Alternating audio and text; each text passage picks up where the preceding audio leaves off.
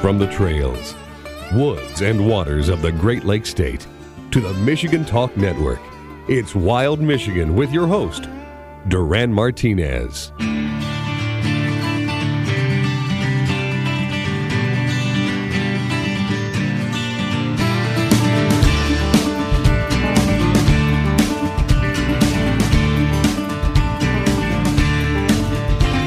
Welcome to Wild Michigan. I'm Duran Martinez. Very happy to have you here on this.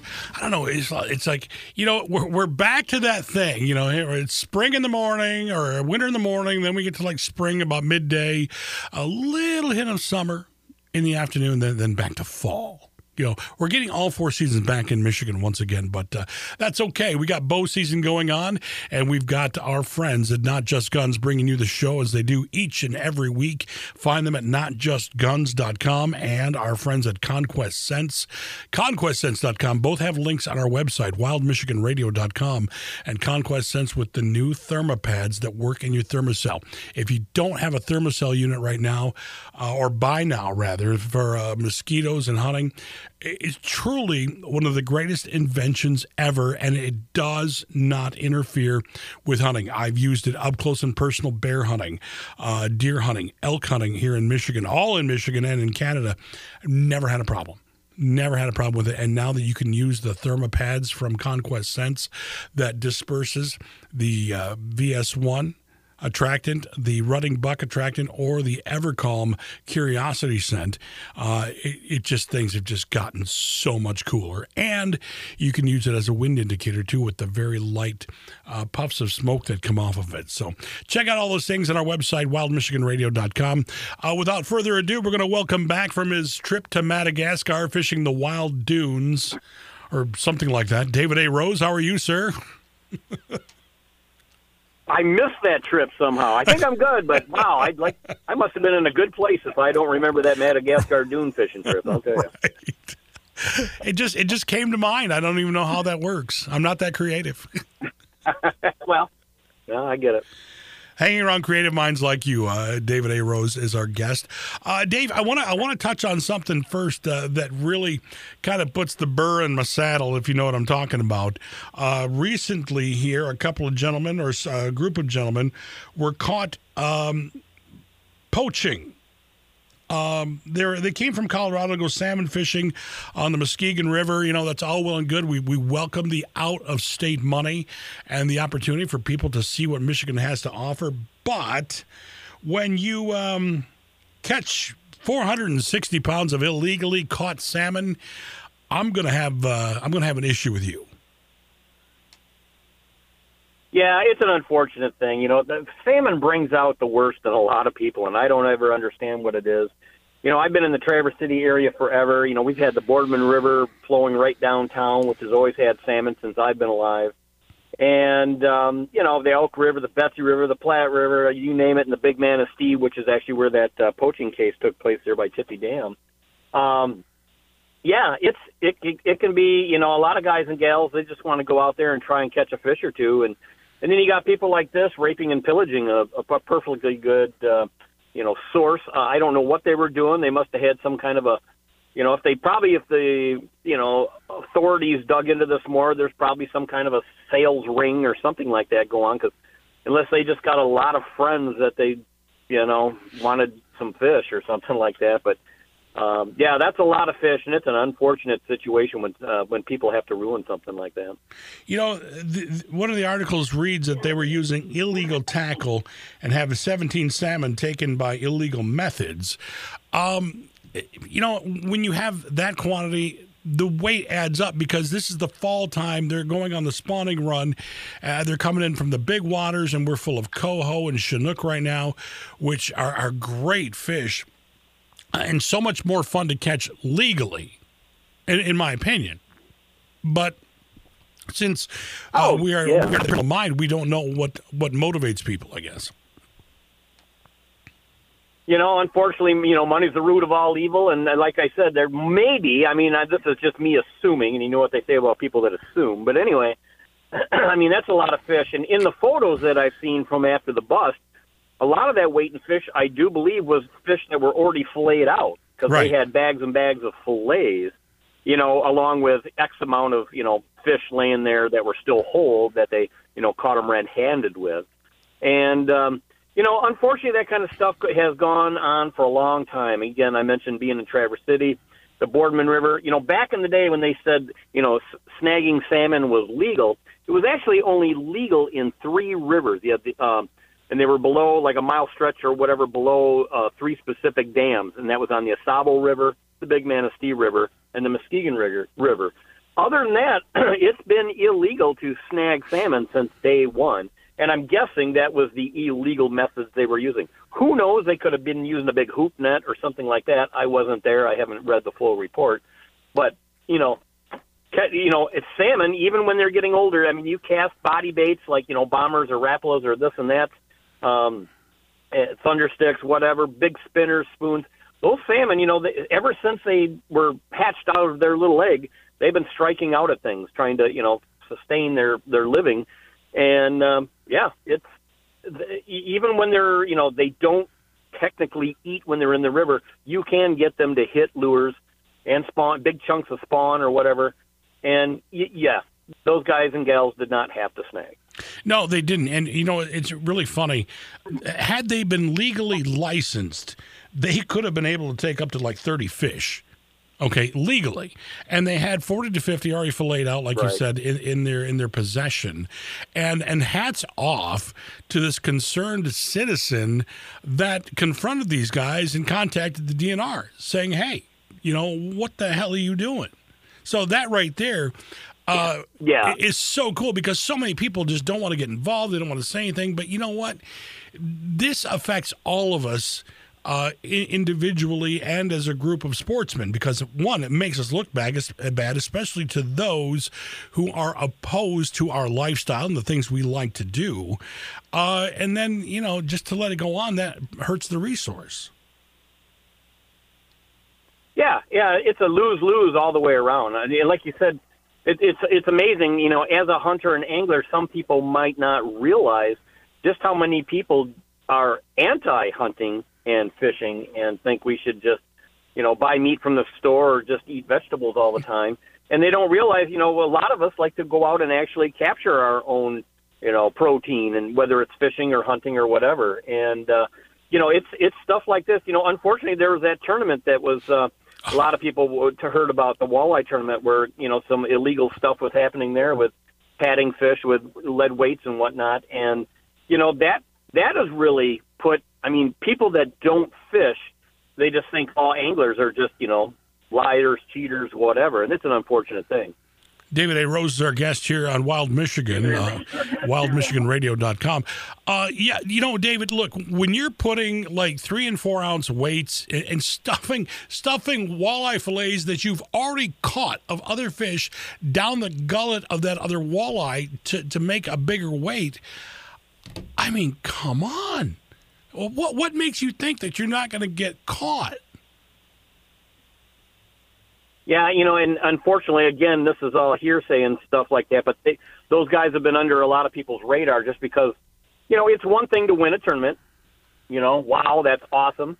Sometimes some of the professionals, because, I used to cover for the PWT and all that kind of stuff. Mm-hmm.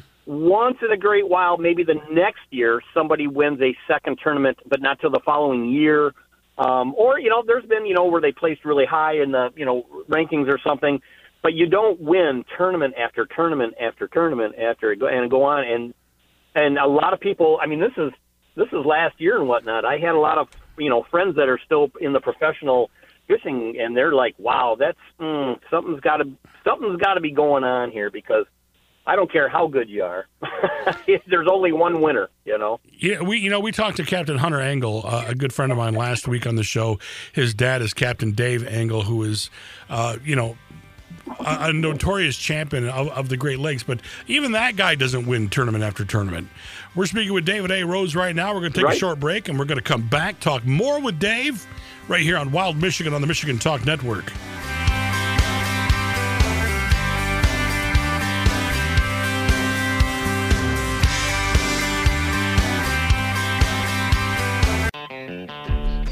You can join us on Facebook or listen to podcasts, all from our website at wildmichiganradio.com. Now, back to Duran Martinez and Wild Michigan. Hey, up in the backwoods, down in the holler. Old boy's feeling like a dog on a collar. Keeping that chain pulled tight. Waiting on Saturday night. Welcome back to Wild Michigan. I'm Duran Martinez. Very happy to have you here. And smack dab in the middle of bow season 2022. And if you've got pictures that you would like to share with us, by all means, send me your photos, man. I mean, whether it's from the tree stand or what, maybe you took a turkey with a bow, or you got a doe, a spike. We do not judge here. We want to share those things with our friends on Facebook, social media, and of course our website, wildmichiganradio.com. Your success is our success, because we share all on this together, and it's just a lot of fun. And of course, we recently asked a question on our Facebook page about what broadhead do you use? Do you like mechanical, or do you like fixed blade? I got a lot of different answers, and I was very happy to see the limited response of some people just don't do research. Okay, look, I don't care what your opinion is of other people. I ask a simple question: mechanical or fixed blade, and what do you use? That's it.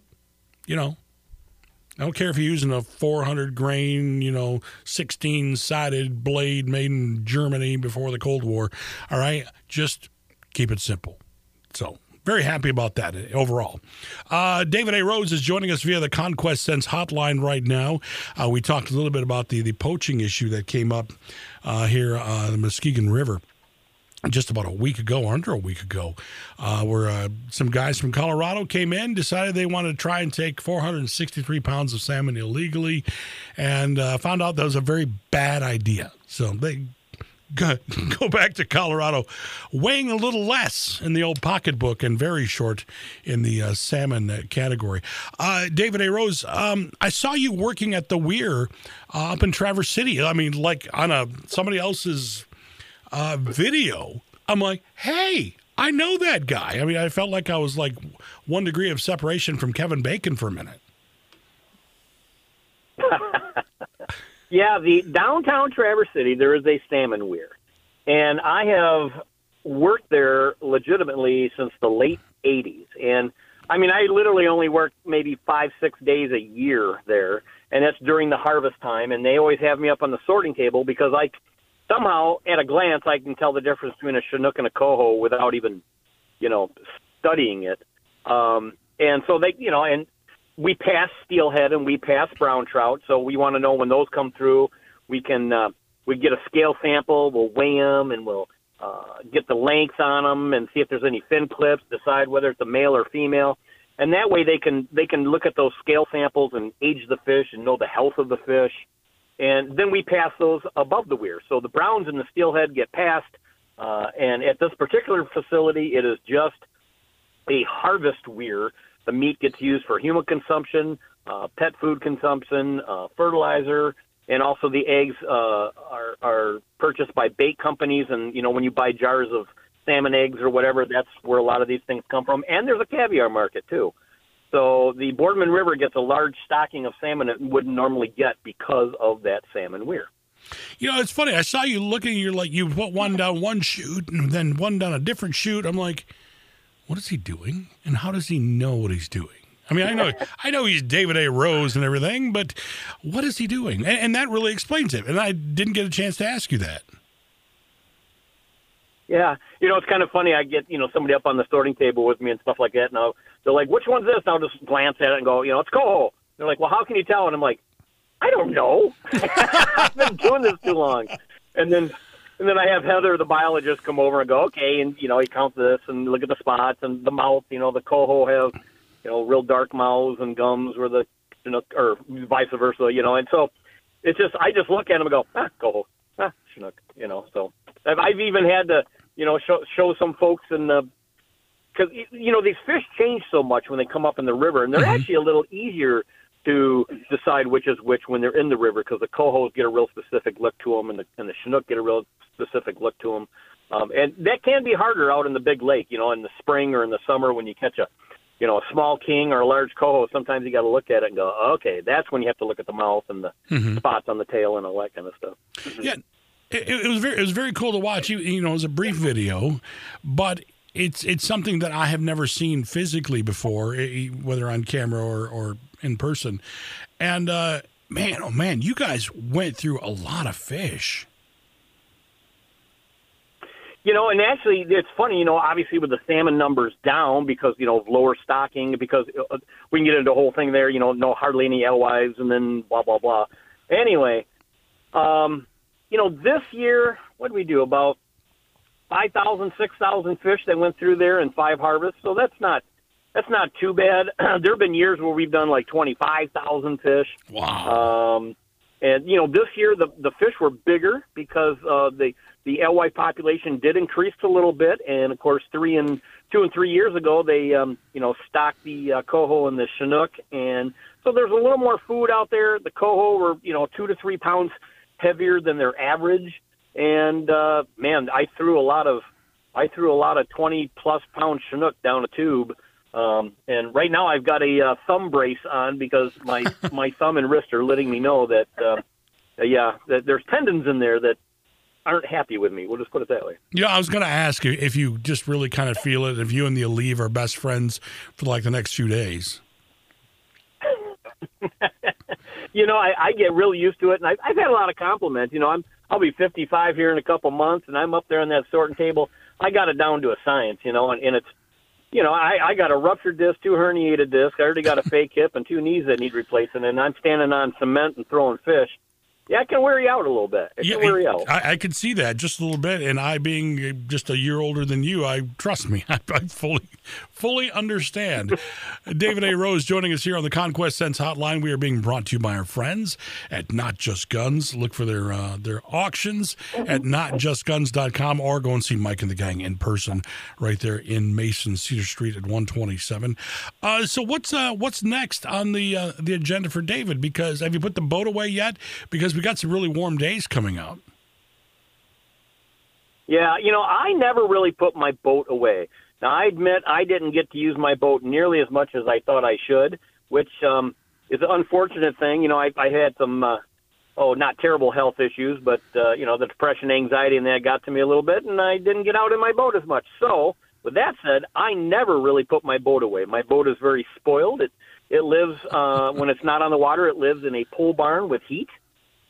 So I've used it as late as, mid-December and as early as March before.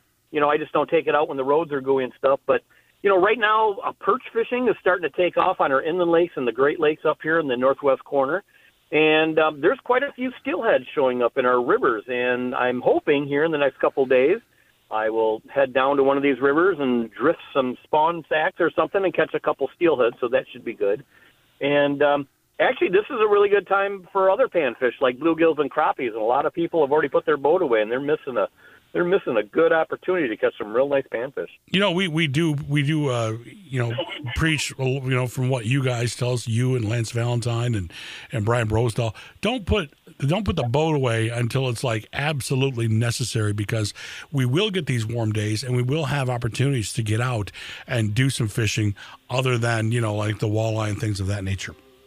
David A. Rose, good to have you back on with us, brother. It's been a little bit, and we appreciate you as always. I appreciate being on here. Thank you. Man, it's Wild Michigan. More coming your way. Going to speak with Mike Natkowski about doing some chub fishing for walleye here on Wild Michigan on the Michigan Talk Network.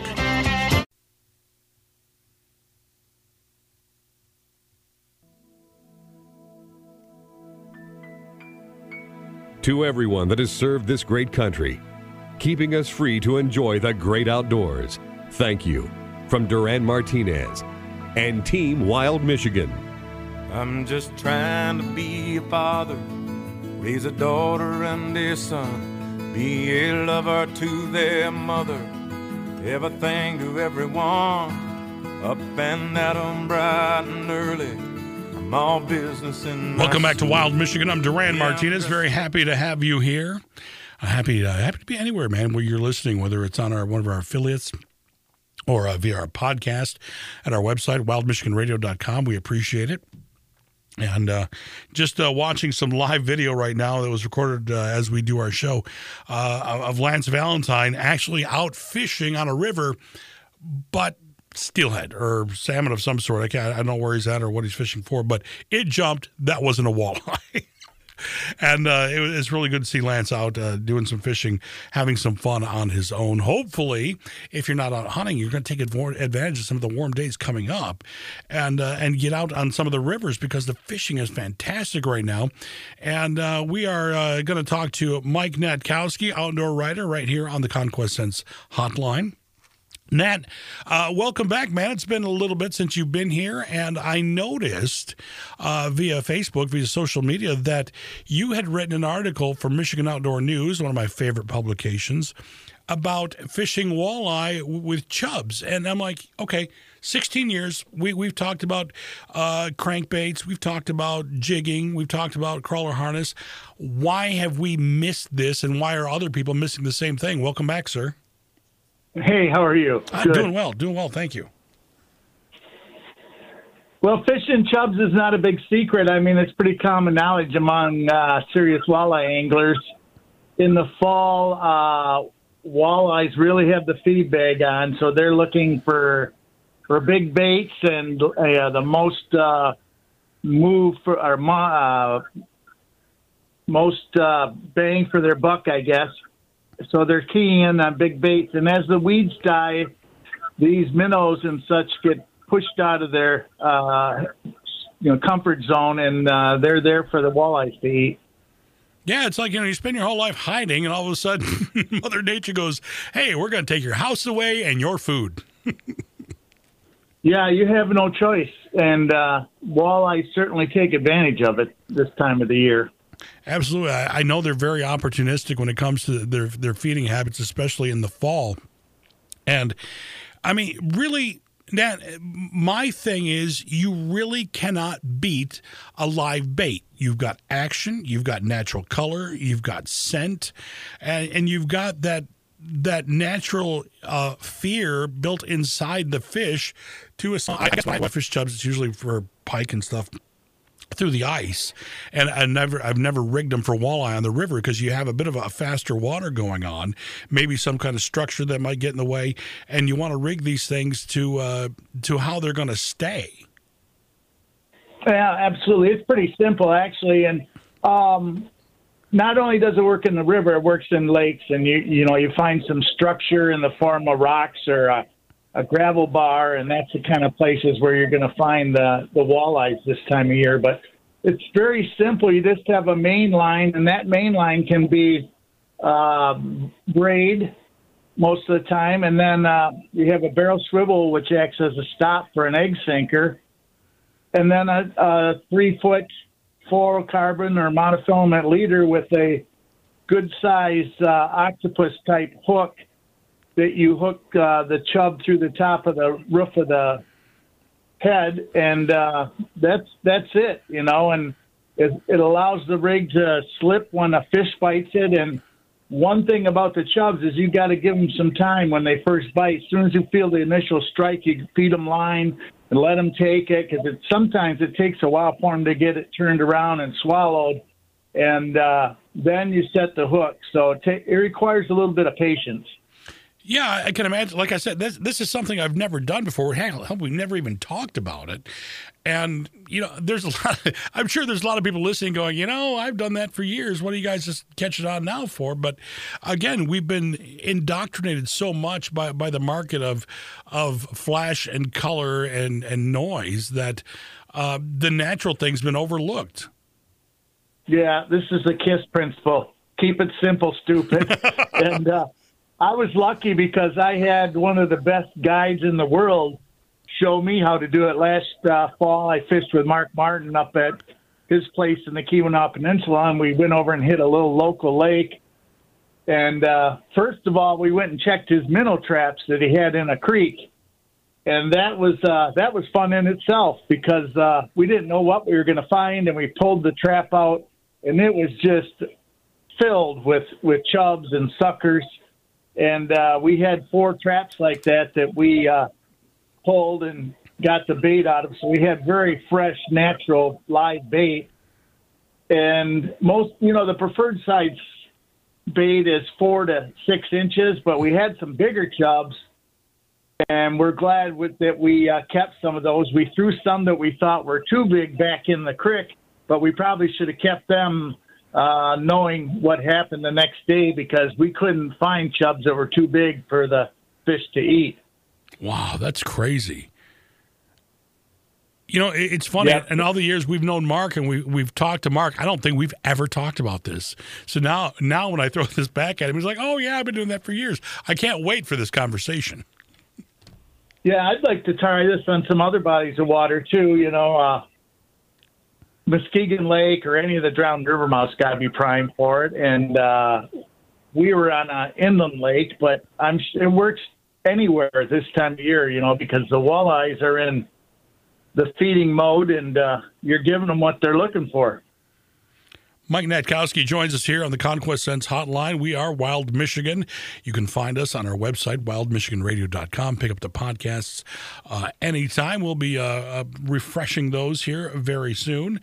And Nat, going at them this way and just, almost something old and something new in the same respect. Yeah, absolutely. And this doesn't work just for walleyes. The second day we went and did this on a different lake, our target species was walleye again, but we couldn't find the walleyes, but we caught some dandy smallmouths. Up to 6 pounds. Wow. Doing the same thing with the chubs, and I'm sure big pike would eat them as well. So it's just a good technique this time of year for just about all, big game species. That's awesome. When I saw that post about this article, I'm like, there are so many reasons why we should have talked about this over the years, and so many times we could have talked about this over the years.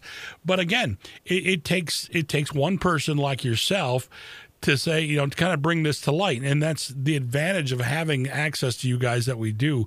And I appreciate it, believe me, is, not everybody gets Michigan Outdoor News, Woods and Water, or any of the other publications out there, all good, and you write for a lot of them. And people that don't even hunt or fish listen to this show, and it gives them another easy avenue and way to get out and learn about fishing for walleye. Something that a lot of us probably wouldn't even try, and you can do right from the shore.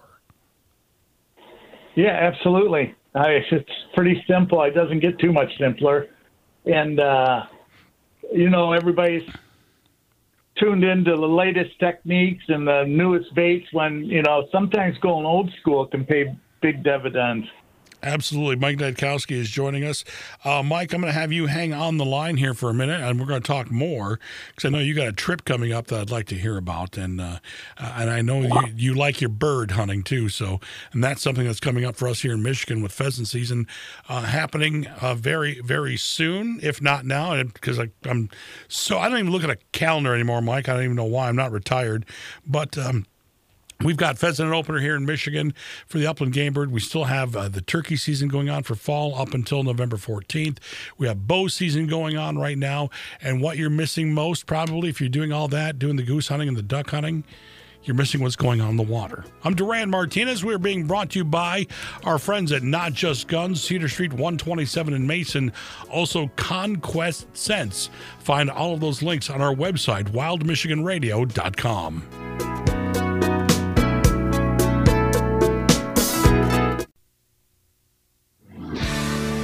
You can join us on Facebook or listen to podcasts, all from our website at wildmichiganradio.com. Now, back to Duran Martinez and Wild Michigan. Cross the line at an hour too time. Interstate 94 more miles through the Great Lakes State. Turn it up so the bus ain't late. Another night in Michigan. Welcome back to Wild Michigan. I'm Duran Martinez, being brought to you by our friends at Conquest Scents, conquestschents.com, of course, makers of VS1, Evercalm, Running Buck, all kinds of different scents in a stick, and of course the new ThermoPads. I am beside myself. I've been waiting for 15 years for something like this to come out since we got our first thermocell unit, and now you can get them in those scents of Evercalm, VS1, and the Running Buck, and they go right inside your thermocell unit and work just like that. And, of course, it is a scent attractant, being brought to you by our friends at Conquest Scents of Davison, Michigan. Back on the phone right now with Mike Natkowski, outdoor writer. We talked a little bit about his article coming up in the Michigan Outdoor News about chub fishing for walleye. Of course, some other great species you can catch with that. But, Nat, you're getting ready to head out west. Where are you going? But I know there's going to be some fowl of sorts involved. Yeah, we kind of make an annual trip to North Dakota. I go west somewhere every year. I've done it for more than 20 years. It was South Dakota for a while, then Saskatchewan, and with the issues getting across the border, we started going to North Dakota, and it's been pretty successful. You know, I always hear good things about bird hunting in North and South Dakota. I mean, because it's that prairie land, it's the habitat that upland game birds absolutely love. Of course, the pheasant hunting is phenomenal. The prairie pothole regions, you have the duck hunting is fantastic. Which and there's another species you told me about off air that I wasn't really quite sure about until now. Yeah, Hungarian partridge are fairly common out there. They're fun to hunt. They're extremely fast.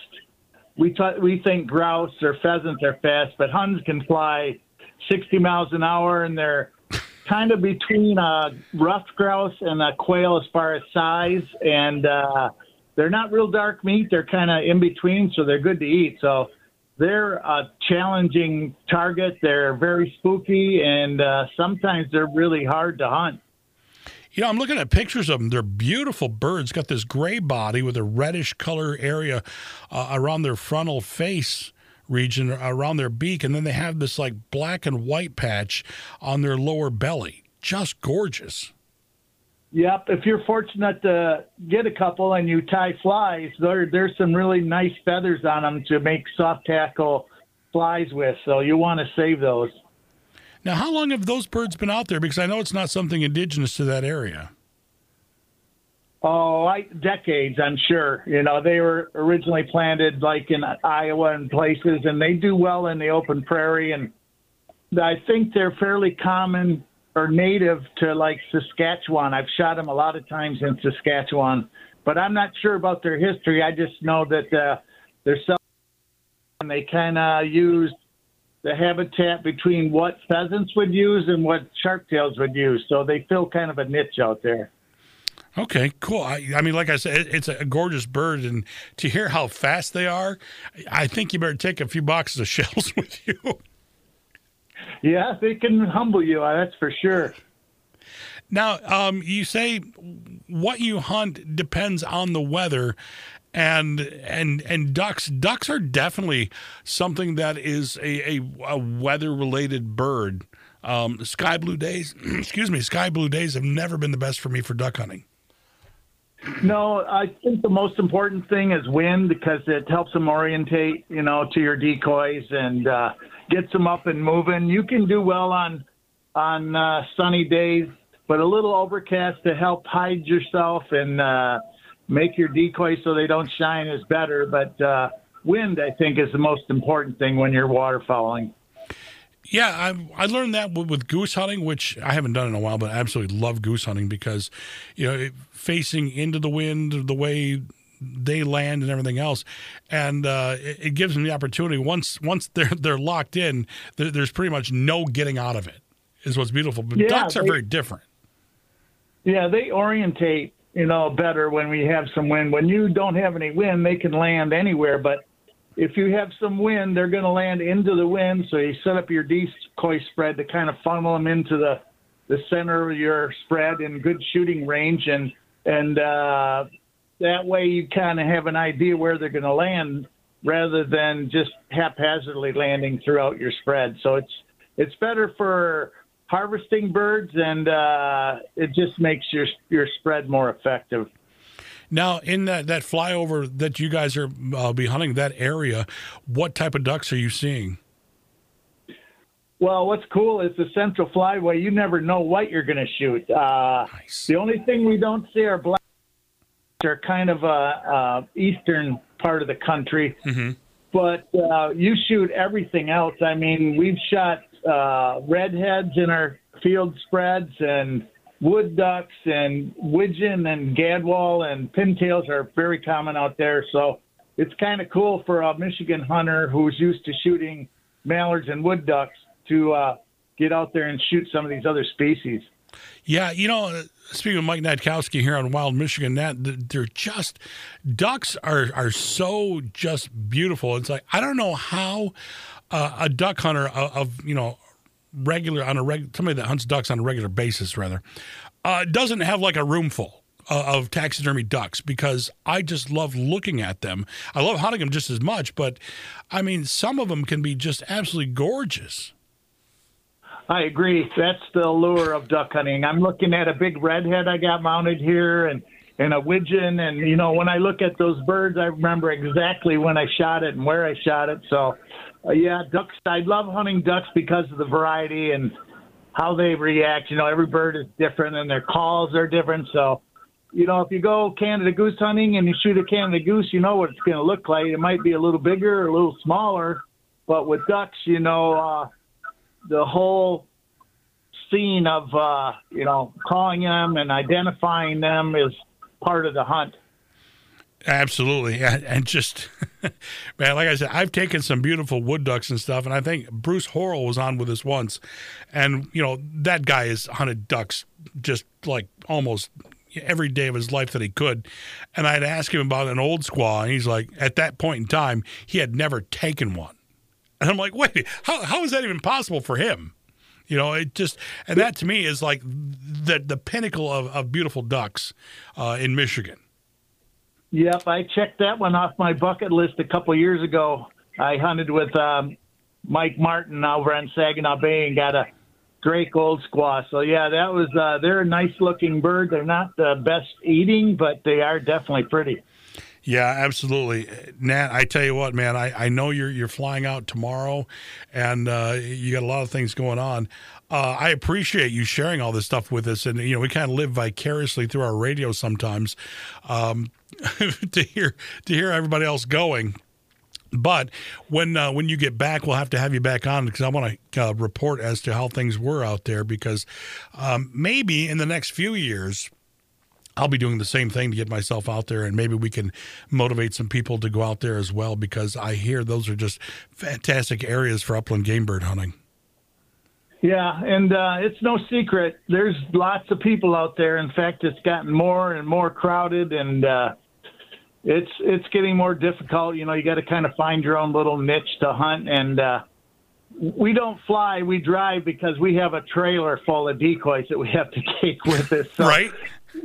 We got about a 15-hour drive ahead of us, but it's worth it when you get there. No, that's really not that. See, 15 hours I can do.